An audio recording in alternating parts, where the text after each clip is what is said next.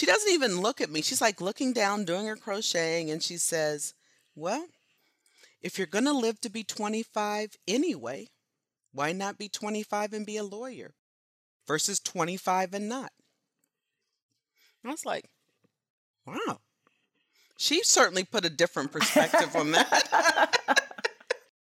I am the only person to have walked in space and gone to the deepest point in the ocean. Hi, I'm Kathy Sullivan, and I'm an explorer. Exploring doesn't always have to involve going to some remote or exotic place. It simply requires your commitment to put curiosity into action. So join me on this podcast journey as I reflect on lessons learned from life so far and from my brilliant and ever-inquisitive guests. We'll explore together in this very moment from right where you are. Spaceship not required. Welcome to Kathy Sullivan Explores. Before we take off, I have a gift for you. I believe that no matter where you are today, an active thirst for knowledge will help unlock your ability to live a life of meaning and happiness. So I'm sharing some lessons I've learned on my road less traveled. Over at KathySullivanExplores.com, you'll find my 7 astronaut tips to improving your life on Earth. When you sign up, I'll send them to you, and also make sure you're the first to discover future podcast episodes and learn more about exciting adventures ahead. Just head on over to KathySullivanExplores.com. Well, Yvette McGee Brown, Madam Justice.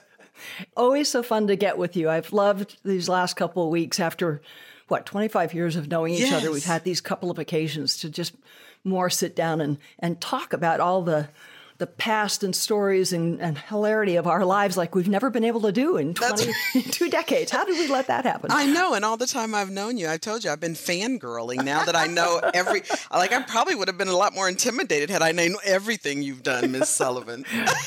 Yeah, not even faintly.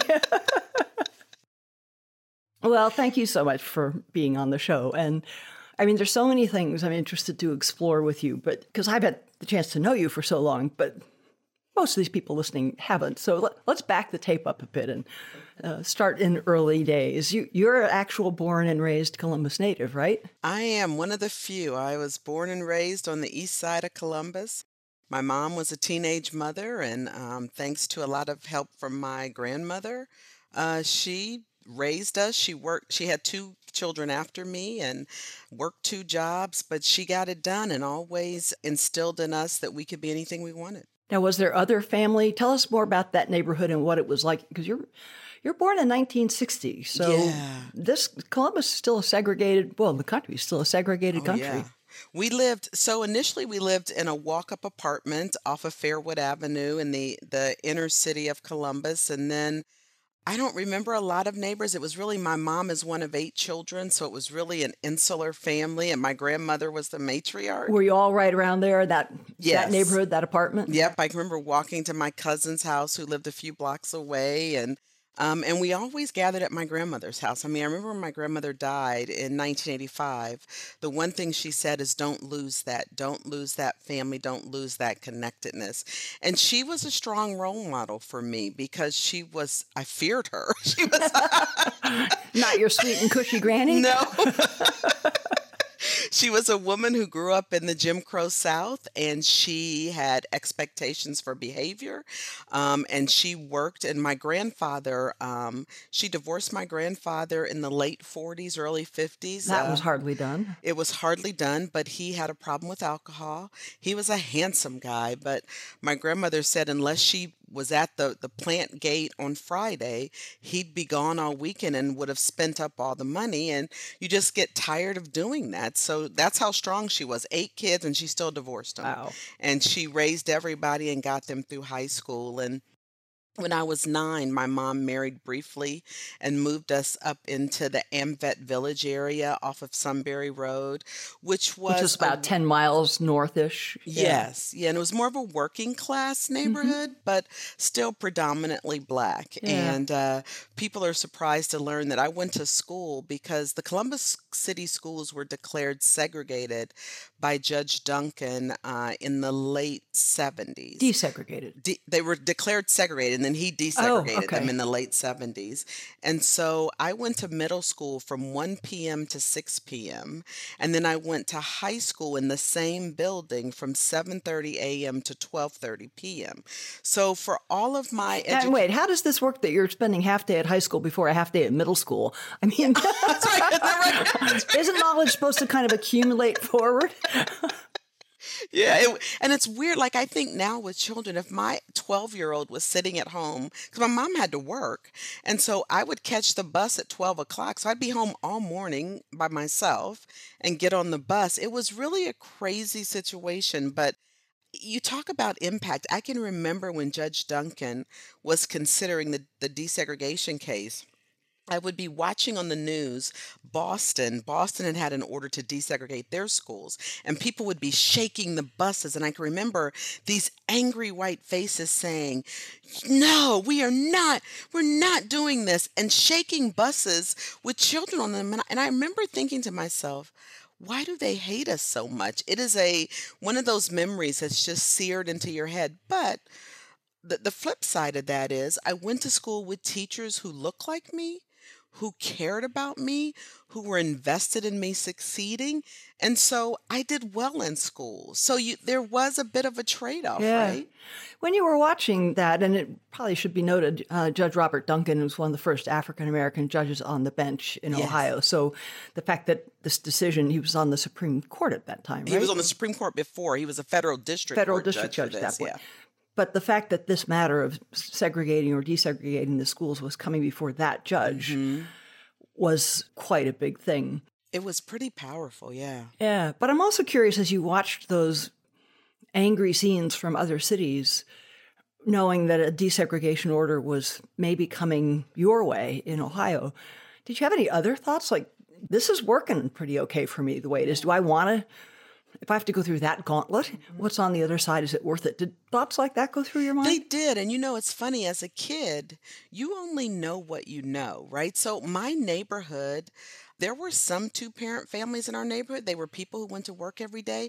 I thought we were middle class. I mean, I didn't I didn't really appreciate, that we were on the lower rung of things. And I remember I actually met Judge Duncan. I did my senior thesis on the desegregation case. I remember when I interviewed Judge Duncan for my senior thesis, I said to him, why do we have to change schools? Why can't you just make our schools better? And that was really, as a teenager, and I still think about that now, like, why did equality mean that we had to bus people out of neighborhood schools? Why couldn't you just make sure that there were resources shared amongst the schools in an equitable way? And Judge Duncan was very patient with me, and he just said, this is what the Supreme Court has required. And because we want to make sure that schools are integrated, if we do it just based on neighborhoods, you never get to the integration that the Constitution requires.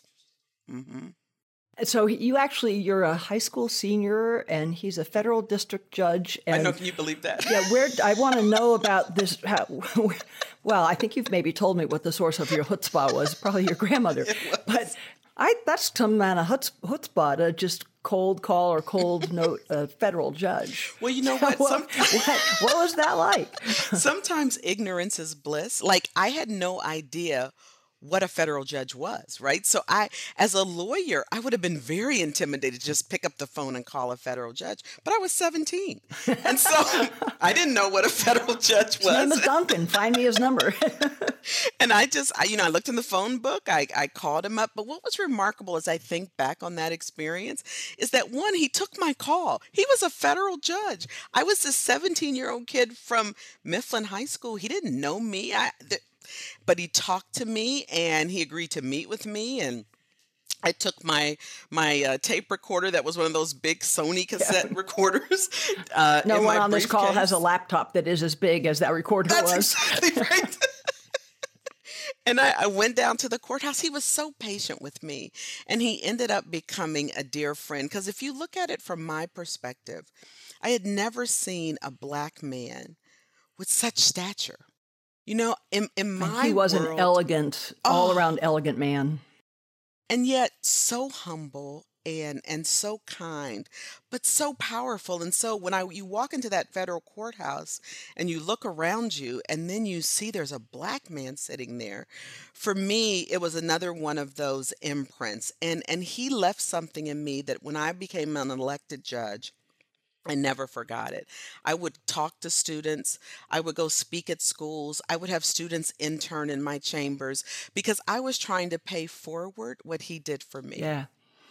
Yeah, I think the broader lesson there that I have sometimes struggled to practice all through my life, or regardless what stage of life I've been at, is just ask. More often than not, you'll be surprised, however lofty or whatever that person is. Ask if you can buy them a cup of coffee and have 30 minutes of their time. They'll almost always say yes. Absolutely, they will. And it's not so bad if they say no. You ask an honest question, they gave you an honest answer, off you go. Nothing lost. Yeah. So how much did Judge Duncan's influence factor into your decisions to go into the law? Because you didn't start out heading towards the law as you were, and you were probably, were you the first person in your family to head off to college? Absolutely, yeah. I was. And so that's when I discovered that we were poor. When I went to OU, it was real, it was a guidance counselor who advised my mom she could get student loans and financial aid. And when we got to OU, Ohio University, they put a group of us into this auditorium, and we had this woman, I forget what her title was, but she was basically there to help first generation students. And as she was talking to us, it dawned on me that we were poor. And I called my mother and I said, "We're poor?" Like,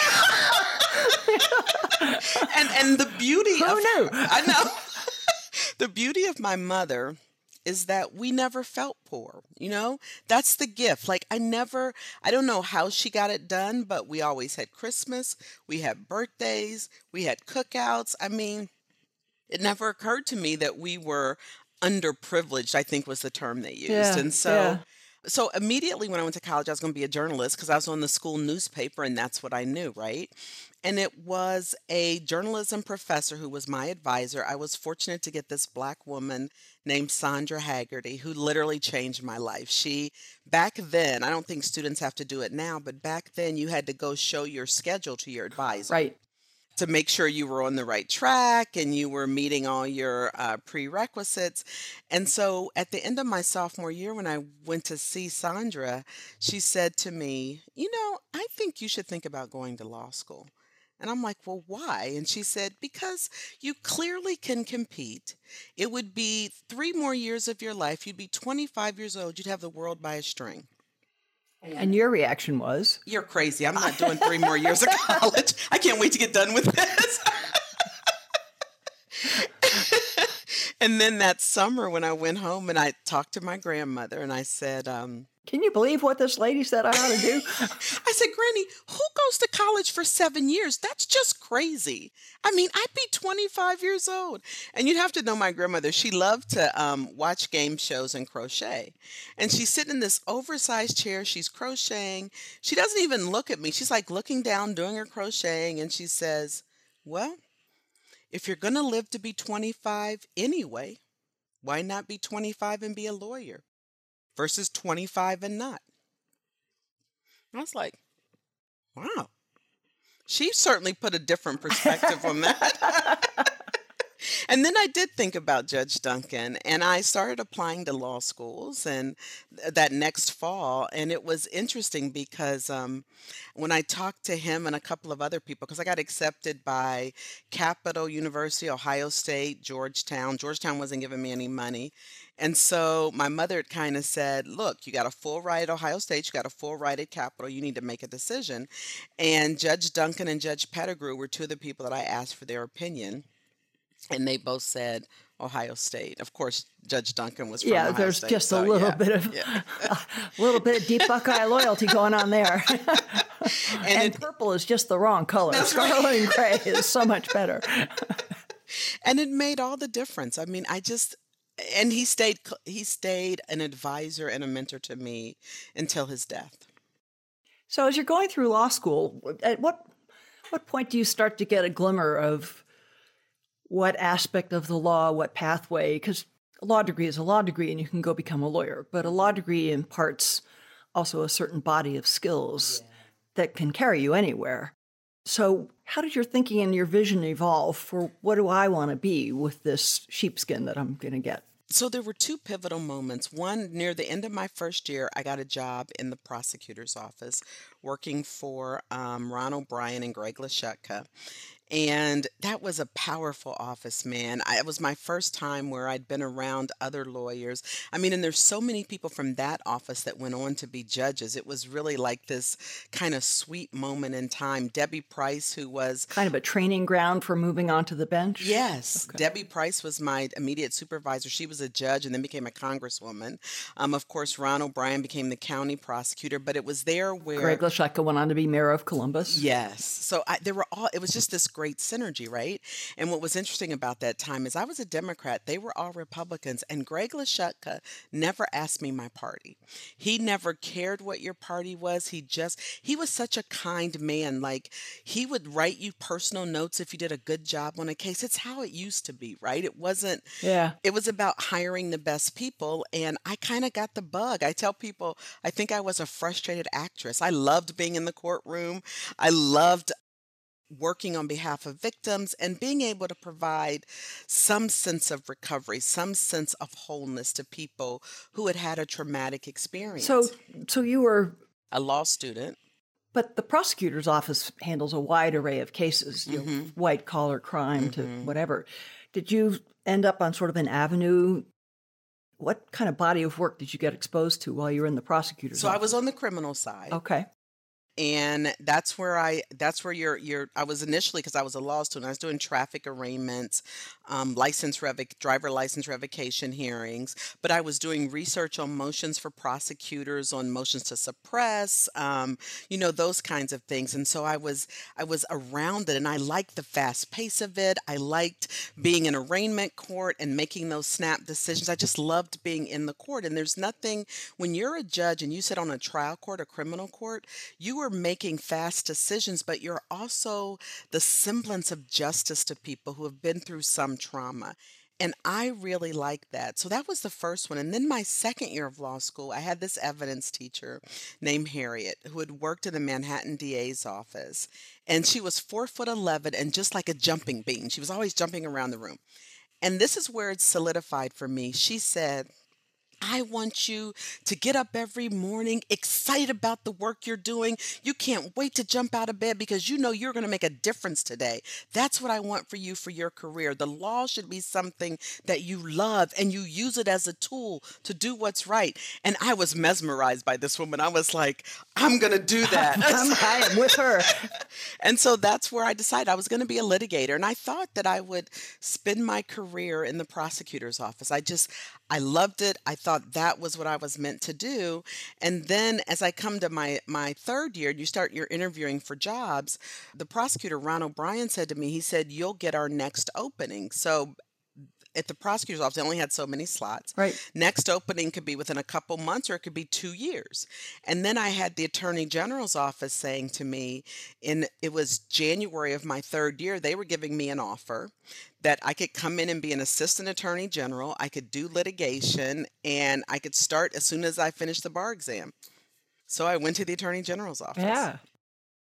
I still want to know more about what are the drivers for a litigator to decide to move over onto the bench? I just don't understand what factors, personally or career planning wise, what that's about. And your path, I mean, as I've known you from when you were on the bench and then forward, was always strongly centered on family issues, Yes. child custody issues, things like that. So walk me through that. How does that, the how and why of shifting sides like that? So I think most litigators think of themselves that one day they'll be a judge because there's nothing like being able to make the decisions.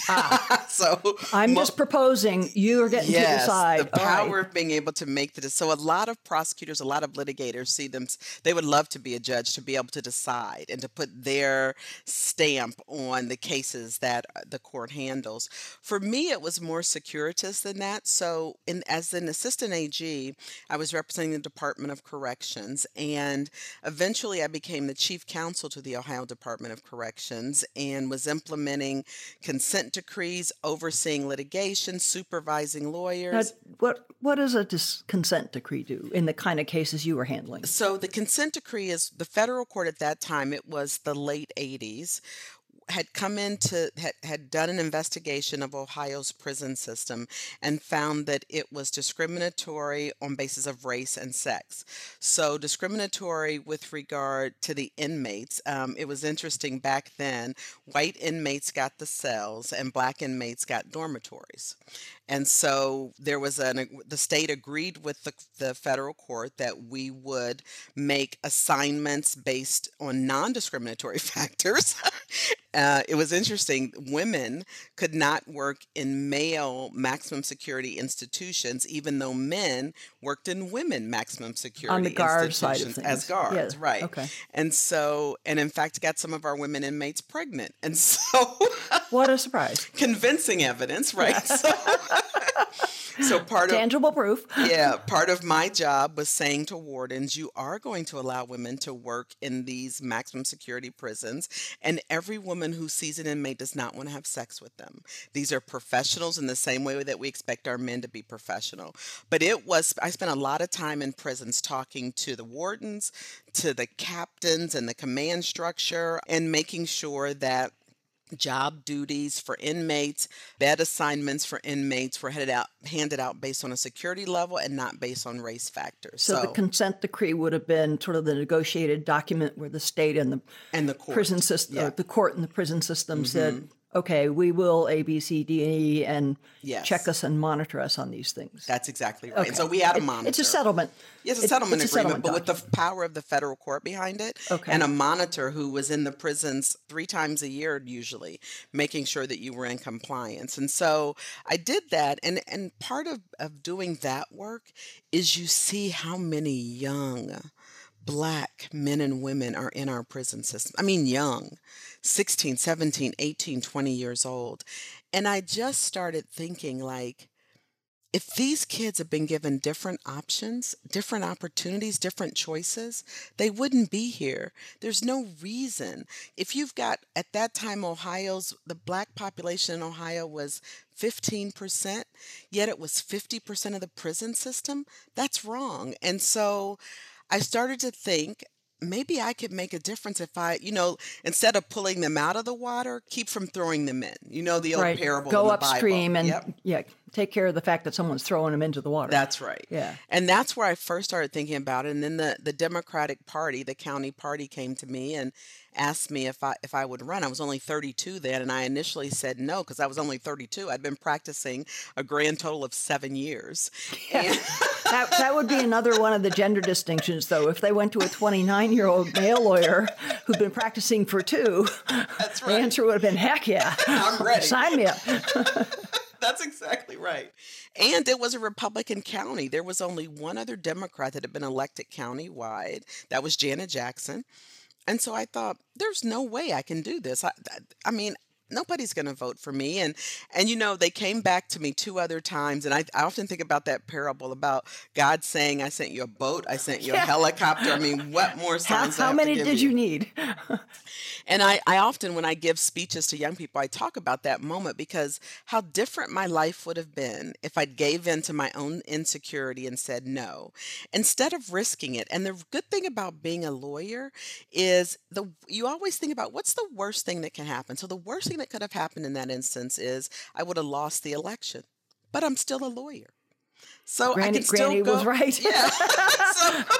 Granny is still right. That's right. Granny is still right. That's a great way to put it. No, but I really like that. What is the worst that can happen here? Mm-hmm. In the everyday things of life, we seem to very often catapult our thinking forward to all of the bad stuff that could, and not step back and say, okay, but let's recalibrate. Mm-hmm. How bad is the worst of those things? Yeah. And if you get that little glimmer moment of, oh, I'm upset and depressed about losing an election, and I go back to the Attorney General's office on Monday. That's right. Okay. Yeah. I can do that. That's right. And you know what's beautiful is when you surround yourself with good friends. When the governor asked me about going on the Supreme Court, I'm jumping ahead a bit. I had a friend say that back to me because initially I said, I don't want to run statewide. I don't want to do this again. I mean, I'm what if I feeling lose? tired. I'm Yeah. tired. I've got to give up my job. I've got to give up I was serving on two corporate boards. I've got to give those up.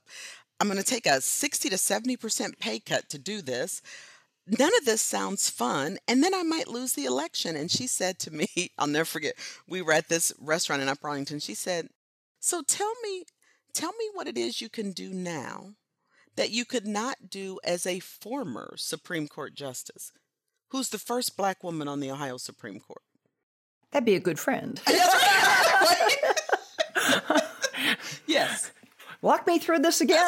That's right. I was like, Oh. yeah. Yeah.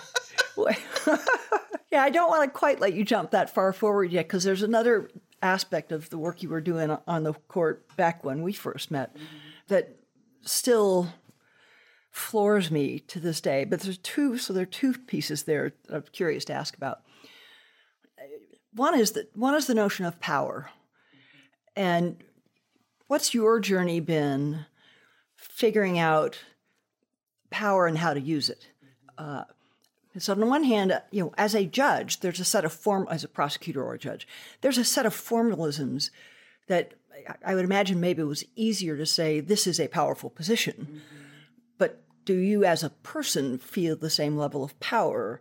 So there's a little bit of sort of schizophrenia. You know prosecutor is powerful, but am I Yvette McGee Brown powerful? Will someone do what I say if it's just Yvette? I know they'll do it when it's Judge Brown. Right. I know that. But how about the just Yvette part? That's right. So I'm curious about your journey of learning about getting comfortable with and coming to your views and ethos of how to use both your power and the court's power. That's a really brilliant question. Because again, I was 32, right? So when I won, I beat an incumbent judge. Everybody was shocked. I ran the same year as Bill Clinton, got great coattails. You remember that election was Bill Clinton, the senior George Bush, and Perot. And lines were out the door. And nobody expected this young. And that's the other thing, be underestimated in life, because my opponent never thought I had a chance. So I don't think he worked as hard as I did, right? When you're the challenger and the underdog, you got to work hard. And I think he assumed he'd been given a gift. Like, there's no way this kid's going to beat me. And so Granny speaks. Granny used to always say to me, don't ever ruin my name. You get one name. And so when we got elected, and I mean, there were news interviews and there were newspaper articles and magazine, everybody was just so stunned about who is this young Black woman who's coming to the court. When I hired my staff, I said to them, we got 6 years. We don't know if we'll get reelected, but we've got 6 years. And in those 6 years, we're going to work hard. We're not going to have any foolishness, kind of the Obama no drama. Mm-hmm. You will put an 8-hour day in here. We will give the taxpayers what they're asking for, and we will be professional. And so I set that tone coming in the door. And so as a judge, what I wanted to do is I didn't just want to do X's and O's. I wanted to make a difference. So I spent a lot of time reading pre-sentence investigation reports, trying to understand what brought people to this point so that maybe I could craft a sentence that was appropriate to them, not just everybody gets the same. That's how I handled my power as a judge, to really focus on the individual. As a person, what quickly became apparent to me is I could have given a speech the day before the election, nobody cared. The day after the election, everybody cared. And so, yep. And so what I decided to do when was E.F. Hutton talks. Yeah, that's right. That's right. I decided to use my platform then to speak out on issues that were important, like the foster care system, making reforms there. Some of the social workers in the foster care system used to hate coming into my courtroom because I would put them through their paces. When they would come in, I'd be like, when's the last time you saw this child that's in foster care? Because you know what? you're required to see that child every 30 days. So you're standing before me giving me a recommendation on a child you haven't seen in 3 months. That's unacceptable. So they knew when they came into my courtroom, I wanted to know, what are you doing to reunite this child with their family? Did you get the mother into services? And so I use my platform to talk about issues, to talk about, to particularly the nonprofit providers. Like, we're not just giving you a check. If you're getting money from the court, I want to know what you're doing. I want you to meet certain standards. And so I tried to use it to improve the system. Cool. And did that feed back into your sense of individual power? You've run for office a couple of times. You've founded and led a major nonprofit, sat on the bench. Mm-hmm. Is there still a little bit triangulating between the official power and the individual, or is it kind of settled in?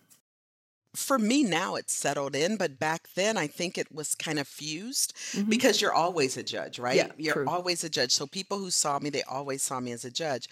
What was interesting is when I decided to leave the bench, my husband said to me, and I decided to leave the bench because I just couldn't take it anymore. I mean, the depravity, it was 9 years of seeing some of the worst in people that you could imagine. Children being abused and raped and murders. And I remember I would watch the news at night and get a knot in the pit of my stomach thinking, they're going to be in my courtroom tomorrow. I'm going to be having to make arraignment decisions or whatever it was. And so I started thinking about what my next chapter was. I remember my husband saying to me, you have to make sure that you're going to be okay when people don't call you judge anymore. You've got to think That's a through, good insight. isn't right? Because, yes, that part about everyone listens to your speeches that Yes. started the day after the election, it's also going to end That's the day right. after the election you lose. That's right. That's right. There's suddenly not as many dinners out and luncheon That's right. invitations. Yeah. And it really it caused me to think about it. But I think the one thing I was certain of, one, I was confident in my abilities, right? I just gave a speech for the Akron University Law School for their commencement, and I said that what I hope to give you is being unafraid to fail. Because being a lawyer, I feel unafraid to fail. I feel no matter what I do, I'm always a lawyer. If this doesn't work out, I'm just going to move on to next. And what I knew is I never wanted to be one of those judges that was just phoning it in, who doesn't even look at the people, who just hands out sentences, whose heart is hardened because of what they've been seen over the years. And I knew I had to get on the judge's elevator to go to my courtroom, and I would literally be praying for God to give me peace during that day, that it was time to move on. And so I just felt confident. I mean, I took my time. I looked for the right opportunity. It happened to be at Nationwide Children's Hospital. And I had built a reputation for work that was outside of being on the judiciary. I was on nonprofit boards. I was the board chair for the YWCA. You know, people who worked with me saw me as being able to lead outside of just in the black robes. Well, that was something that struck me about you from the start of our acquaintance was you could have just been on the bench and then, gone off to the golf course or whatever else judges do. But you were engaged in other avenues and pathways that could affect the same kind of issues in the community. The YWCA and looking after homeless women or abused women and trying to stabilize them so they don't fall further off the cliff but can make their way back. And you were always involved in those things, shaping the ground with one hand and sort of catching the debris, if you will, at your bench with the other hand. That's a great way to put it. I think it's because, Kathy, I've always been grateful. You know what I mean? I mean, we had housing instability when I was growing up. My mom had to struggle to keep food on the table. And the thing that being a judge taught me is I am so grateful for the mom I had. You know, I never had my dad, but I had my grandmother and my mom. And any twist of fate, kids don't get to choose who they're born to. And had my mother been a different person who was more interested in being with men or taking drugs or partying, this life for me is not possible. And so I'm always grateful for that. And I feel like kids who don't get to choose their parents, they need a support system. They need people out there trying to help them get to the same place because they started further behind. Yeah, I heard you say once that you felt growing up, this was in the days before you realized you were poor,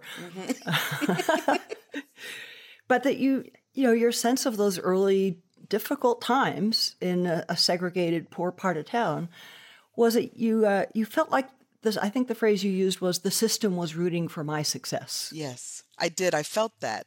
I felt like the government, the system, they wanted me to succeed. There were all of these great programs.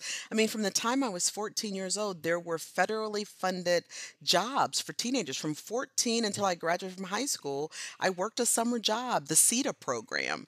First starting out in the daycare, then I went to work for the city of Columbus. Summers when I was in college, I would come back to Columbus and I worked at the airport in an administrative role. So there were always these kind of safety nets. And as I've often said, there were periods in our life growing up where my mother was on federal assistance, where we had food stamps and government aid. But as I also say, I have repaid the government 100 times over for the small investment they gave my mom to get us through those periods.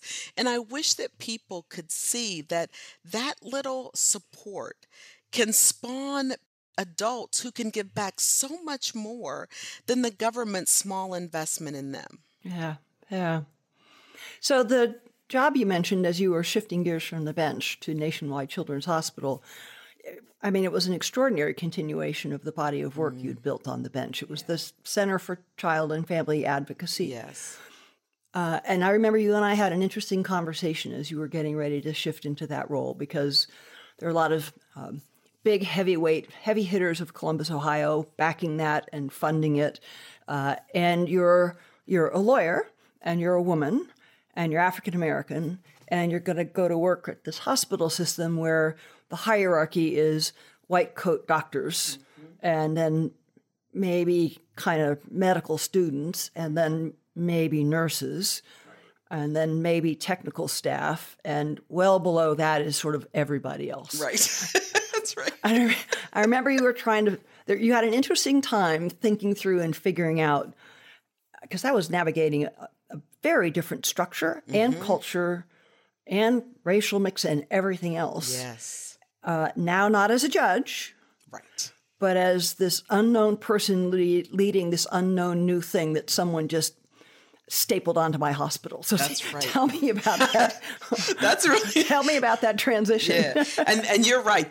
I think they didn't know what to do with me, and I wasn't sure how I fit it, because I went from where I was running a court, I had 300 employees that I was responsible for, to creating a new organization that didn't exist. It was a center, a multidisciplinary center to serve children who had been sexually abused and seriously physically abused. So again, it was that parable. Okay, I'd been on the court where I was trying to keep from throwing kids into the ocean. So now I was going back even further upstream to say, okay, these are kids who have had something really horrible happen to them. How do I get them to see themselves as survivors and not victims, so that they don't go and then start to act out and go to do drugs or create crimes. So here I am in this hospital system, and it's interesting because it started day one with the negotiation, because a friend of mine who was on the board introduced me to the CEO, and we talked about this vision of creating this multidisciplinary center.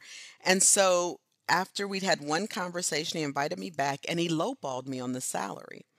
And it was about $50,000 more than I was making as a judge. And so he said, well, I think this is a pretty good raise. And I said, but it's not what your other presidents make, because I've looked. And I said, and no problem if you don't, I want to come in as a president, but I get that if you don't want to do that, I have a job. No problem. It's been really nice talking to you. And he said, wait. He said, can I call you back later today?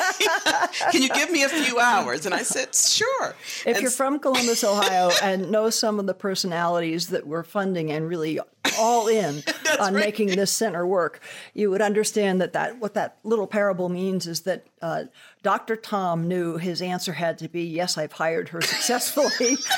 and was surprised to find that she knew what a president ought to get paid. That's right. I knew my value, right? Yeah, you knew your value. And you handled that very deftly, by the way. Well, that's okay. Yeah. I got things to do. I have a job. Yeah, no. You got a problem with these people over here, but I'm good. And so it started from there, right? So I come in and I had this little office because the center hadn't been built yet. So we had to plan it. We had to put out bids to build. We had to find space to build it on. And I was there for a few months before I found out that the CEO had every Thursday at 1 o'clock something called Office of the CEO, where he met with all of his direct reports, which were the presidents, the chief nursing officer, and the general counsel and the medical director. So, and I met with Tom every couple weeks for a touch in. And so in one of my meetings, I said, Tom, why am I not included in the Office of the CEO? I'm one of the presidents. There were four of us, and I'm a direct report. And he goes, oh, you don't need to be included in that. I mean, we're just talking medical stuff. There's no reason for you to be there. And I said, then why is the president of the foundation there? And he said, oh, he mumbled something. He said, well, let me think about it. I'll get back to you. Damn it, she did her homework again. And I said to him, I said, I think if you've got all your other direct reports in there, not having me there marginalizes me with my colleagues. And he said, well, nobody's discriminating against you. And I said, that's not discrimination. Yeah, I said, I'd never used that discounting. word. That's discounting, right? I said, I never said you were discriminating to me, but what you are doing is saying to my colleagues, she's a president in name only. She's not really one of us. Well, and you're also saying the entity she's running is not of similar value and purpose to this hospital as yours is. Mm-hmm. So it's both eroding your standing with your individual colleagues, but also diminishing the function. In the military, we make an important point about you have to defend the billet. Yep. This command you're in charge of, for example, maybe you're very easygoing and maybe you don't halfway mind this kind of falderall. You can't let someone else. That's right. Diminish the importance and authority of the office you hold. And so you had both those things going on there. That's right. That's exactly right. That's brilliant. Yes. And like most people who are non-confrontational, for 6 months, he kept canceling my touch base meetings. His assistant kept calling saying, oh, he has a conflict. Oh, he has a conflict. So finally, the last time she did that, I said, okay, so we've had a conflict now for 6 months. You need to get me on his calendar, or we both have decisions to make. And so and part of that was having, again, another friend, Donna James, who is in her own right a power person in this community. I had talked with her a few months earlier saying, I don't understand what the disconnect is with me and the head of the hospital. I kept saying, is it me? And she goes, well, of course it's you. She said, you're thinking it's because he doesn't like you. She said, he's intimidated by you.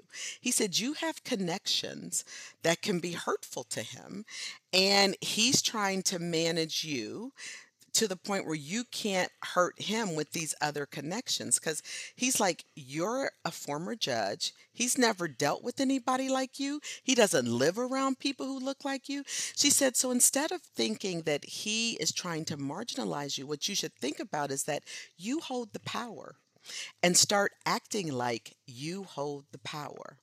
It was so pivotal to me, right? Yeah. Yeah, I can remember another friend of mine gave me a similar speech at a much younger age than that one. And he baffled me completely. He was sort of urging me to be a little less obstreperous and intense in some meetings. Mm-hmm. And he said, use your power. And I remember thinking when he said that, what power? Mm-hmm. I don't have any power. I just couldn't comprehend it at that young stage. Mm-hmm. Yeah. But we all do, right? And as I say to young people now, the one power you have is to vote with your feet, right? You don't ever have to stay someplace where you are not respected or being treated well. And so when Donna said that to me, it was kind of like my Oprah aha moment. So when his assistant called to try to reschedule a meeting we had not had in 6 months, That's when I said to her, we are going to have this meeting or we both have decisions to make. And And she knew what that meant. yes, she did. Yeah, and he did too. Yeah. And I got immediately on his calendar and he suddenly said, I'm so sorry about the delay, but yes, you are now part of the office of the CEO and you'll be scheduled for the meetings. And I'm really sorry this took so long. I've just been so busy with my schedule, blah, blah, blah. Sometimes the journey is longer than others. That's right. But the other thing Donna said to me, which was also pip, she said, you've got to prove to him that you are loyal to him and that you're on his team. Because you have the ability to hurt him professionally, he needs to know that you are on his team and that you're not there just to go out and gossip about him to others in the community. And so I made a point of being very intentional about being on his team, bringing value to his office of the CEO. And there was a point where we were in crisis, and I made sure to take point on an issue so that he saw that I was working for him, nobody else. I'm going to rephrase that a little bit and ask you to tell me if my rephrasing is just baloney or gets at something significant there. Yes, loyal to him. But, there are different levels of loyalty. And sometimes if you can find the right one, that's a better leverage point for you to unify with another person. Mm-hmm. And as you tell that story, what I hear is you were also demonstrating, remember, you're this high-profile person with lots of connections and lots of options. And if he's wondering, is she playing for her next gig? Is she playing... Right. Is she playing the personal game of Yvette's advancement, or is she really committed to the purposes, to the mission? There's something we could be doing here together, the center and the hospital. Is she about that, or is this just a temporary springboard for her for personal dimension and gain? Because if you can get to that point, that's exactly that you're mutually loyal to purpose, no one has to fawn over the other. It's not, kissing rings, or it's... Yeah, if you and I are doing the same thing, and I trust that, you start being a lot less worried. That's exactly right. You hit the nail on the head. That's exactly right. We were loyal to the joint purpose that we were creating. And this was not about me. It was not about my next gig, which interestingly, I had to prove over and over again to the people that I was asking to be part of the center, like the county prosecutor who I had worked for, Ron O'Brien. He was a Republican, and he was a bit resistant to coming on board with the model of the center because he thought I was just feathering my next gig. He's like, you're just, this is just about you. And I had to really work to demonstrate to him, this was not about me. I don't have any plans. This is about the children of this community. This is about, and the work that can be done here. That's right. Yeah. So how long were you with the center? I was there for 8 years. And then this other wild card comes along. Yeah, this other completely out of the blue. January of 2010, someone from Governor Ted Strickland's office called me. Governor Strickland was running for a second term, and I had supported him. I knew him socially, but this call kind of took me completely by surprise, and that was the governor wanted to consider me for his running mate. And Which would be for lieutenant governor. For lieutenant governor. And I was like, I'm sorry, what? And Lee Fisher, his current lieutenant governor, was running for the U.S. Senate. And the governor wanted to talk to me about being his running mate. That was completely out of the blue. And initially I was like... Had you ever thought about running for higher office? No, I was really happy there. I was thinking about what I might do next, but it was not running Well, at 8 years office. into something like that, yeah, you should at least be saying, does this go on? This goes on 5 or 10 more years, or something changes. That starts to... Well, one of the things I realized very quickly, so we took us, I joined the hospital in 2002, and we opened the center in 2005. So by 2008, it had been a going concern for 2010, it had been a going concern for 5 years. And one of the things that I'd realized is that I didn't want to be a social services director. For me, the excitement was in creating something new. It was in building it. It was in bringing the You're a systems builder, not a together. maintainer. Right. I didn't want to be a social services leader, I guess. And so I was thinking about next, but this one caught me completely by surprise. And it was almost, it was like something out of a movie, really, because my first conversation was in a law firm conference room with some of his people.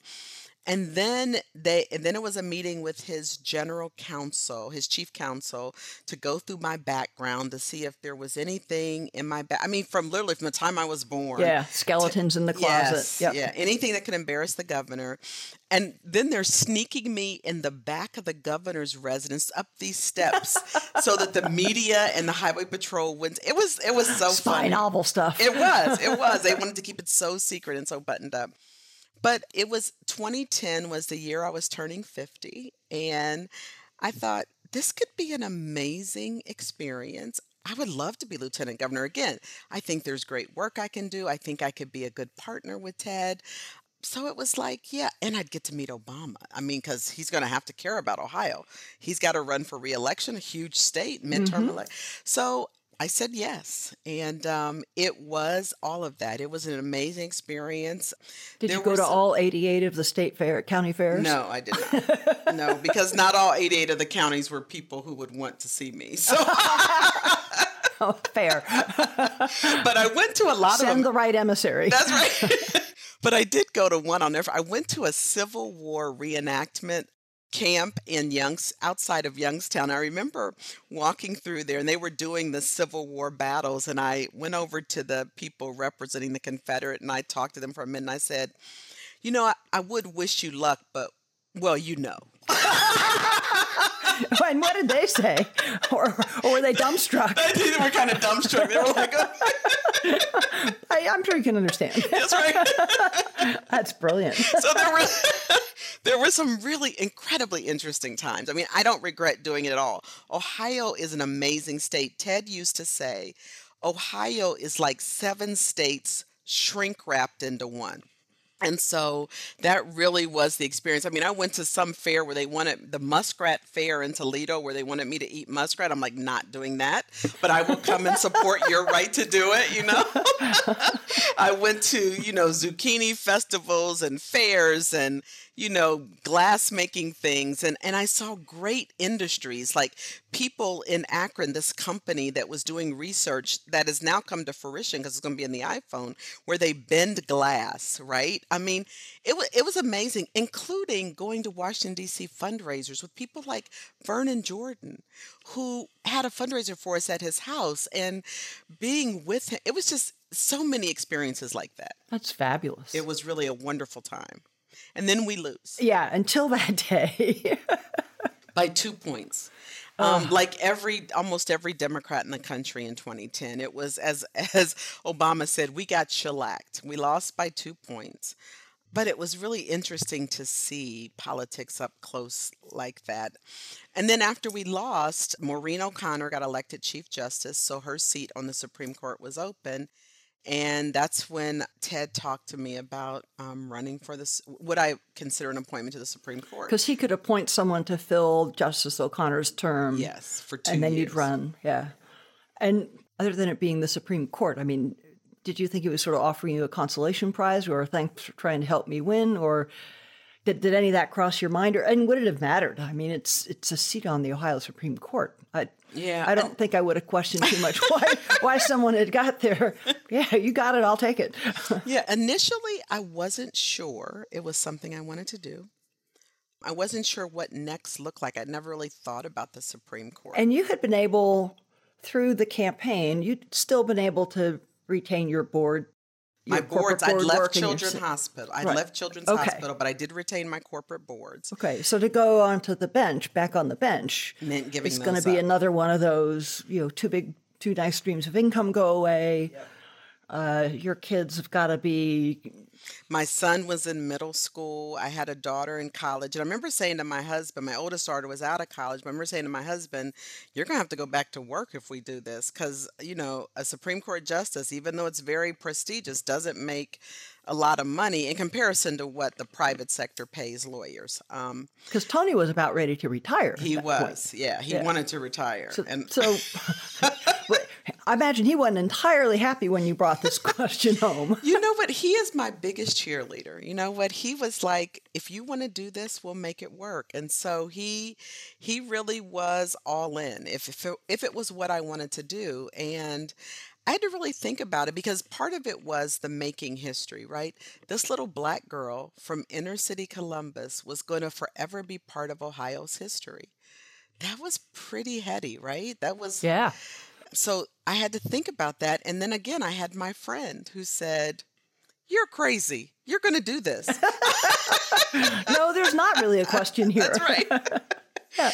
And so I said yes. And what else happened though was that Maureen O'Connor called me. I'll never forget this because I didn't really know Maureen. And again, Justice O'Connor is a Republican. She's a Republican. All the justices on the court were Republicans. Okay. This is the olden days, folks. Yes. It did used to be this way. Yeah. One Democrat and it would have been 6 Republicans. And so Maureen O'Connor calls me one morning. Don't know how she got my cell phone number. I guess she's the Chief Justice. She can get whatever She she probably wants. get a cell phone number. And so she says to me, Yvette, this is Maureen O'Connor. And I said, yes. And she said, I understand that the governor is considering you for an appointment to our court. I said, yes. And she said, and I understand that you're hesitating because in addition to the corporate boards, I also served on the board of Ohio University, which I would have to give up. That was my alma mater, right? And she said, listen to me. Do not let this opportunity pass over some board seats. She said, you have a lot to contribute to this court. You would be welcome here. You will find the work interesting and enjoyable, and you will have friends here. Don't pass this opportunity up. I was like, wow. Well, that right there is a friend. That right there is a friend. And she is still one of my closest friends. I keep saying, I said, you're the gift I got from the Supreme Court. So that's lovely. yeah, she is. And even though there were 6 Republicans, and Eve Stratton, another justice, also called and asked me to come to her house to talk to her before I, made a definite decision. And she's been a friend over the years. I knew her when she was on the trial court here in Franklin County. So it's funny, we didn't make decisions like Republicans and Democrats, right? We looked at the law. We would have some very interesting, sometimes argumentative conferences when we were trying to decide a case. But the one thing I always felt certain of is that everybody came into the room as an honest broker. They came in trying to make the right decision on the case based on the law as they saw it. And I think you can't ask for more than that. I feel really lucky to have been on that court. Yeah. So I want to take you back to the day that you're being sworn in. Tell me all about that day. What do you remember? What was the weather like? What did it feel like? What were you saying to your granny silently as you went through all of that? What was Granny saying to you on that day? Because Granny is kind of always there. She's always there. There's every day she is on my mind. Not a day goes by I don't think of her. And I often say I don't think my grandkids will have that same feeling of me. But my grandmother was pretty special. So what I remember about that day, and in fact I'll never forget it. It was in that moment, we were at the Martin Luther King Center because Ted said to me, you don't want to rent a big space and it looks empty. So it was an overflow crowd. It was January and it was freezing. It was like the first Saturday in January. It was freezing cold. And yet 2 buses had come up from Cleveland. A bus had come up from Cincinnati. People stood in line. There was standing room only. It was the same day Gabby Giffords got shot because Marcia Fudge, who is now our Secretary of Housing, she came up to me and she said, Yvette, I'm sorry, I got to go. One of my closest friends in Congress has been shot. And so she left immediately. But what I remember about that day is the enormity that it felt. I'm not a crier, but on that moment, when Ted gave me the oath and I was standing there at the podium, I just got so emotional because I looked out at that crowd and I saw for the first time it really wasn't about me. I mean, I was becoming the first black woman on that court, but I was becoming the first person of color on that court since Judge Brown left 37 years earlier. There have only been three, at that time, there'd only been, I was the third black justice on the court. The enormity of that hit me in that moment. And I looked out at that crowd and people were crying, people were smiling. And I felt in that moment what my grandmother said to me, this is about them. Don't you ruin my name. Don't you ever make me shame to you. And so I felt from that moment on that I had to really make sure that I did a really good job. Because you know the old saying, and you've said this, it's not enough to be the first if there's not a second, third, or fourth, so on. So the enormity of that moment hit me, and the tears were streaming down my face. And my mother said to me afterwards, she goes, "You never cry." I said, "I know. I don't know what happened to me." So, Only time I've ever seen tears on your face is when we were laughing so hard. but to think about, this. If you had asked researchers in 1960 when I was born, unwed, teenage, poor mother in 1960. Nobody could have written that story. What prospects for her children? Yeah. No one would have written this one down. No. Well, no one would have written down pretty much any of the Yes. great things you've done through your career. Yeah. It's remarkable. I mean, Granny used to say, it doesn't matter where you start, it matters where you finish. And we need to say that to kids all the time. Not everybody gets to start with an even playing field, but I will take the kid that started from behind and got to the same place because they're hungrier and they're more determined. Hear, hear. Yeah. Yeah. Tell me a little more about how you all worked together on the court. A case comes to all of you with the whole docket and backdrop, and you've got clerks and other associates in your office. I imagine you assign a team to read each case. And then would you have kind of a mini version of debate and discuss in your chambers before you all met together as the court? To debate and Sometimes. discuss? How does it work? So each The justice, inner workings of the Supreme Court. each justice has three clerks who are lawyers. The chief has four because she's got other duties. So I picked clerks. I picked one clerk I thought would agree with me on most things. I picked a conservative clerk. And I picked one in the middle because I wanted to, if you've made the right decision, if you can test and stretch the arguments, right? And so the cases come in, they're divided amongst the clerks, and then the clerks write a bench brief on most of them. And there'd be times I'd have questions. There'd be times I'd assemble them all in my chambers and we'd debate and like, why do you think this or that? And I'd have a pretty good idea as to how I wanted to vote on the case.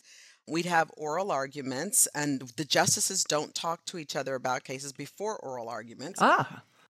So you each come to the moment of oral argument. So these are the plaintiff and defendant attorneys presenting their case to all of you together. Yes. You've each studied up on it, but you've not caucused on it. That's right. Wow, I didn't know that. Yep. So they present their arguments. We ask questions, and, sometimes you may get an inkling of how somebody's going from the questions they're asking.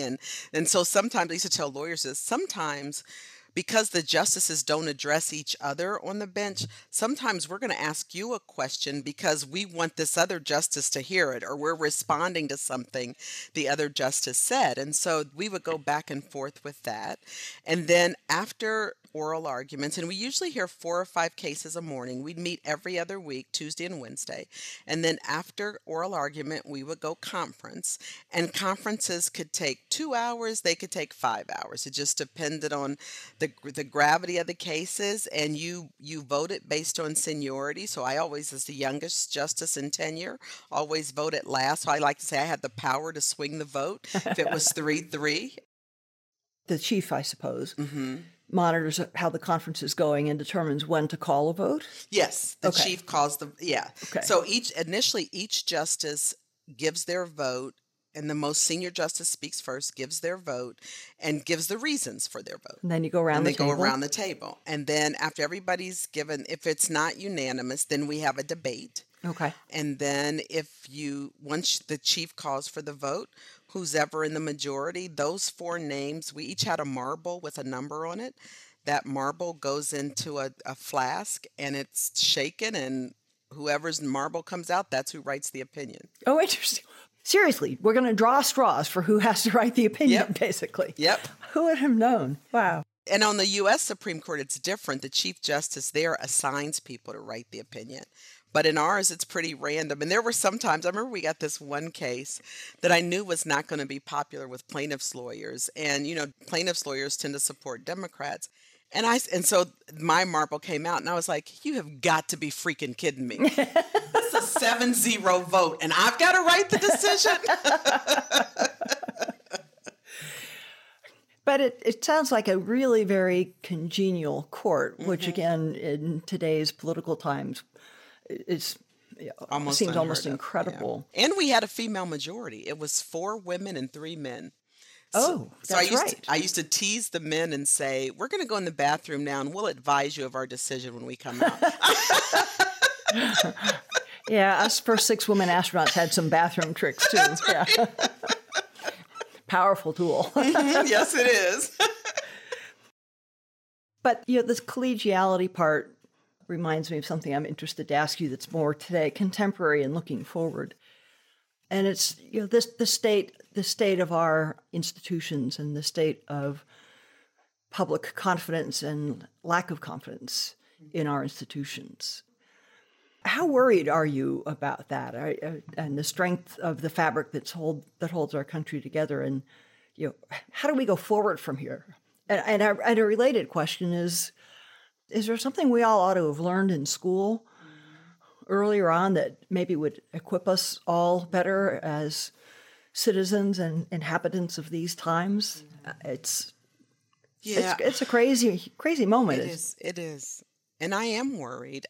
I don't think, like when I was a senior, even at a school that I was only in half days, I had government, right? So, and we had to write a thesis. You had to dig into an aspect of government and write a paper about it. I don't know that we're teaching critical thinking skills because now we're teaching to the test. Everybody has to take this test that I didn't have to take. And I worry that we don't teach enough about civics, about the Constitution, about the founding of the country, and now this movement to even restrict what's taught about the founding of the country, that we can't talk about critical race theory. We can't talk about slavery and white privilege or what that means. I mean, that's crazy. We want to raise children who are critical thinkers, not an ideology, but giving them things that they can think critically about. And our country was not perfect. In my speech, my commencement speech a few weeks ago, I said, listen, our founding fathers were not perfect men, but they created an incredible document that still serves us 235 years later. The Constitution, what's magnificent about it is that the concepts in that document still serve us today, even though the circumstances to which they're applied could not have been imagined by the founders of our country. They were brilliant in their brevity with the document, but also in their concepts. And so what I think we as a country have to get back to is that the majority of us believe that everybody should have equal opportunity and access to making their lives and their families' lives better. We may disagree on how to get there, but we've got to stop demonizing the other side because they think differently than us. And what has happened now in Congress is that we have people who are drawn from very narrow districts and very narrow constituencies. And so instead of being worried about the whole, they're worried about their constituents. That's a dangerous place. That's where democracies start to fail. When people lose confidence in their government, in their courts, in their elections, the democracy will fail. And I always remind people, we are a very young country. If you travel to Europe and you see the thousands of years these countries existed before America, we've got to hold on to this and give it care and feeding because its survival is not guaranteed. Deep point. Well, Yvette, I don't want to keep you over time. You and I could open a bottle of adult beverage and probably carry on with this all day long because there are definitely more stories to be told. But you are such a delight and such an asset to our country and our community. Most of all, I'm delighted to say you're a dear friend of mine, and I thank you so much for spending some time with me today and sharing your life story with all the people out in podcast land. Thank you, Kathy. And I'm glad that I'm your friend because you are mine. And I continue to be impressed with who you are. So thank you. This has been great. Thanks so much for joining me on today's mission. For more solo shows and deep dives with incredible guests, along with all the ways to get the podcast and much more, head over to KathySullivanExplores.com.